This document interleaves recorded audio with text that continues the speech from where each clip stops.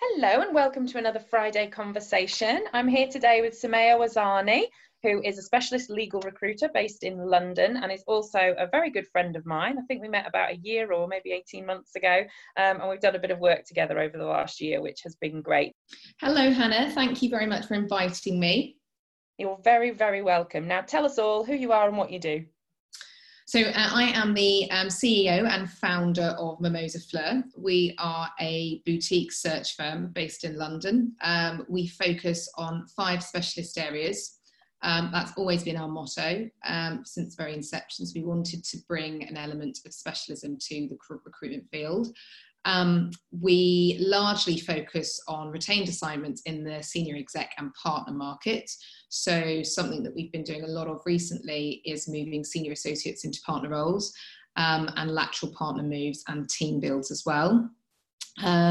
We do work with junior lawyers as and when the opportunity arises, and that's always a very interesting part of our work too. Before moving into recruitment, I practiced as a divorce lawyer in the city for 7 years. And I think the difficulties involved in kind of sustaining any real work-life balance was probably for me the sort of the biggest driver to looking for something else. I was also a teaching fellow at UCL for a couple of years, which I really loved and enjoyed, and I'm sure one day I'll go back to in one way or another. But no, now Mimosa Fleur is my biggest focus, and it's something that I love, and it's going very well.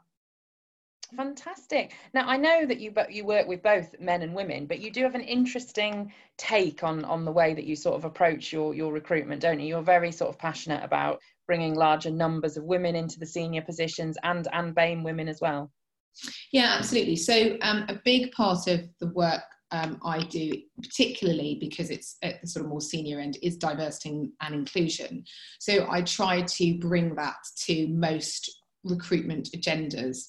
And I think that was actually, that sort of evolved somewhat organically. So one of the areas that I do a lot of work in is oil and gas disputes, so energy disputes in the international arbitration sphere.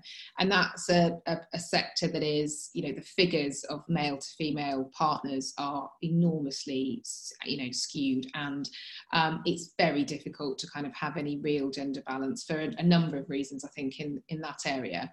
And when I was doing a team build for a client, I was just astonished by how few women there were, particularly at the very senior end.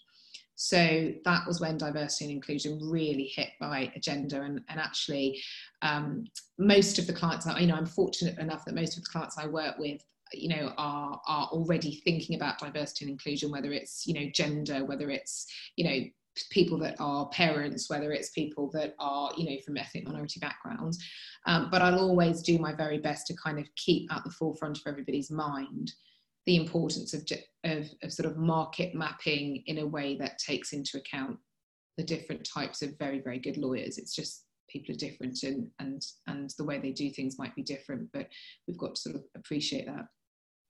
No, I think that's brilliant. That's one of the things I think is really personally different about your work and the way you approach things, is that those are your values, those are the things that are important to you, and you make sure you bring them into your work, which is it's quite rare to see, I think, still. I think the easier thing can be to sort of just take the biggest names or the sort of the biggest brands in the market, as it were, and sort of target those when you're doing an assignment for a client and trying to attract the best possible people. But that doesn't always actually translate to attracting necessarily the best possible people. And there are many lawyers that can sort of fall off people's radar if you have a slightly one-dimensional approach. And I think having a multi-dimensional approach that does keep diversity and inclusion sort of front of mind does really bring a very, very interesting approach, I think, to recruitment as a whole, and actually makes for just much better teams that stay together longer, teams that perform better, teams that are more dynamic, teams that are more appealing to clients. I'm finding more and more that my own clients are being challenged on their diversity and inclusion statistics whenever they're pitching for their own work, particularly if it's in sectors where, for example, they have been historically quite male dominated. So yeah, I think it's something that more and more people are thinking about and doing, and it's just responsible recruitment. No, that's fantastic. That's brilliant.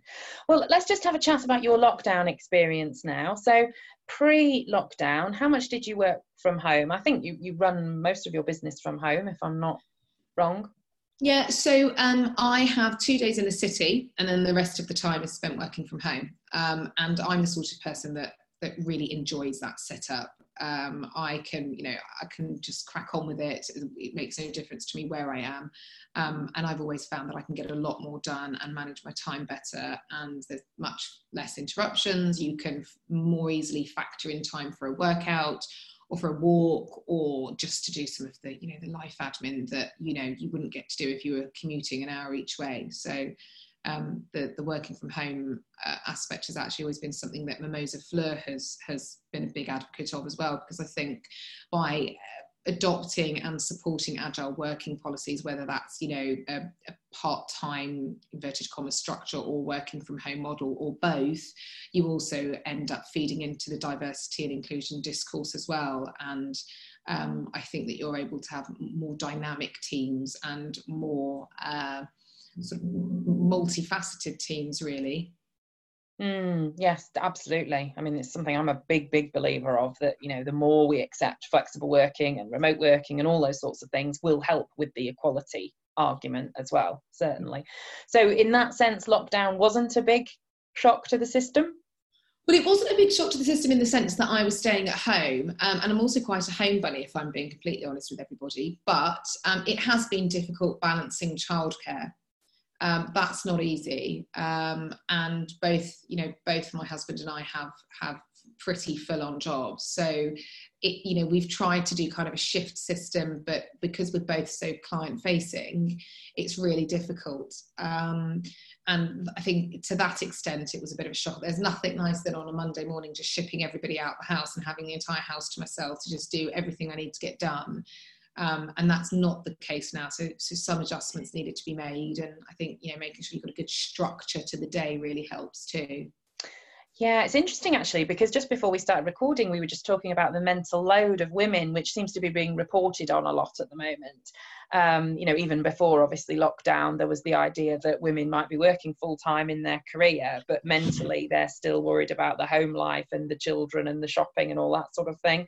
And that has obviously continued into lockdown for many people, from what we're reading, what we're hearing, and sort of what you've just mentioned as well. Absolutely. In fact, actually, I'm already sort of, that mental load is coming in right now. I can slowly see my son sort of coming into the room. I'm thinking, oh my goodness me, I can't hide from you for a minute. I'm going to have to go upstairs into the bathroom to Oh no, it's the same for everybody. So what have been your other people can't see, but Samir has got her video on, and she's pushing metaphorically pushing them out the door as we speak. What have been your highs and lows of lockdown, apart from right now while you're trying to record this and trying to shut the door as well? The weather has been generally amazing, actually. We have been so lucky. And that's great, because it means every single day without fail, my son and I will go on a really long walk, and that will kill 2 hours of the day. And, we're lucky enough that we live in a very green area. So, we've made the most of that. And that's been something that we didn't do enough of before. So that was definitely a high. I think the low is just the not knowing when things will resume to normal. It does take quite a lot of energy to every single day keep super, super positive. And that's fine, but I think there comes a point where for every one of us we just need to know when it's going to end, or when at least we can start to expect some sort of normality. And of course, not being able to see our families, that's been really tough. That's been really difficult, and you don't sort of realize how difficult that is until you're in these sorts of situations. But just thinking about another positive though, it does make you realise that life does not have to be so incredibly fast-paced all of the time, that you don't have to squeeze every single minute out of your day to feel like you've had a really productive day. I think that's a really difficult one for many of us, and I think it has just shown us all to just slow down a little bit. I think another highlight has been, it has been so wonderful to see so many dads around with their kids, you know, that, and I don't mean that in a sort of sexist way or a disrespecting or disparaging way, but, you know, law and, you know, the legal industry hasn't evolved sufficiently enough yet to enable men as much as women to be involved with childcare and being around at home. And I think, you know, there's nothing more warming than seeing, you know, kids just having the time of their life in the park with their dads, who ordinarily they wouldn't have seen until, you know, late in the evening once upon a time. And I think out of all of this, what I'm certainly expecting many of my clients to do, although certainly that aren't already thinking about it, is, you know, really giving some time and credence to working from home policies and agile working policies, because everybody's been able to prove that it works well. We've all got the intellect and self-discipline to manage it, and there's no reason why, with sufficient commitment, we shouldn't all be willing for it to continue. Definitely, and in a way that supports men and women equally, which again helps with the equality argument, because men have enjoyed, well, I say enjoyed, I'm sure they have enjoyed being at home with their children and spending more time. Sure. Yeah, I think it's really important. I know actually clients of mine that have in the past doubted whether or not working from home works, they have now been sort of catapulted into that situation, you know, and they've seen that it works, and they've seen that their teams are, you know, can be trusted, and the teams are well balanced and well calibrated to make that sort of thing work. You just need to make sure you've got a sensible infrastructure, a suitable infrastructure. But if you've recruited correctly for your team, you know, you should have a brilliant team wherever you are. Yeah, definitely. I absolutely agree. So what have you learnt about yourself, your family, your business, our industry over lockdown that you think would be useful for others? What have I learned about? I think I've learnt that from a sort of a business perspective, and I don't just necessarily mean Mimosa Flora or the recruitment sector, I mean sort of business as a whole, how important it is to always be thinking ahead. And although I very much doubt there is any business, you know, on the planet that had a kind of a COVID-19 pandemic contingency plan, I do think it's really important to always be thinking a step ahead. And I think this situation has taught so many of us and so many businesses the importance of resilience. I think our generation, the generations after us, perhaps even the generation before us, we've lost the resilience. And we're so used to having this sort of society where everything is on tap, everything is at our fingertips, whatever we need, whenever we need it, however we need it. And so we don't need to really be resilient anymore.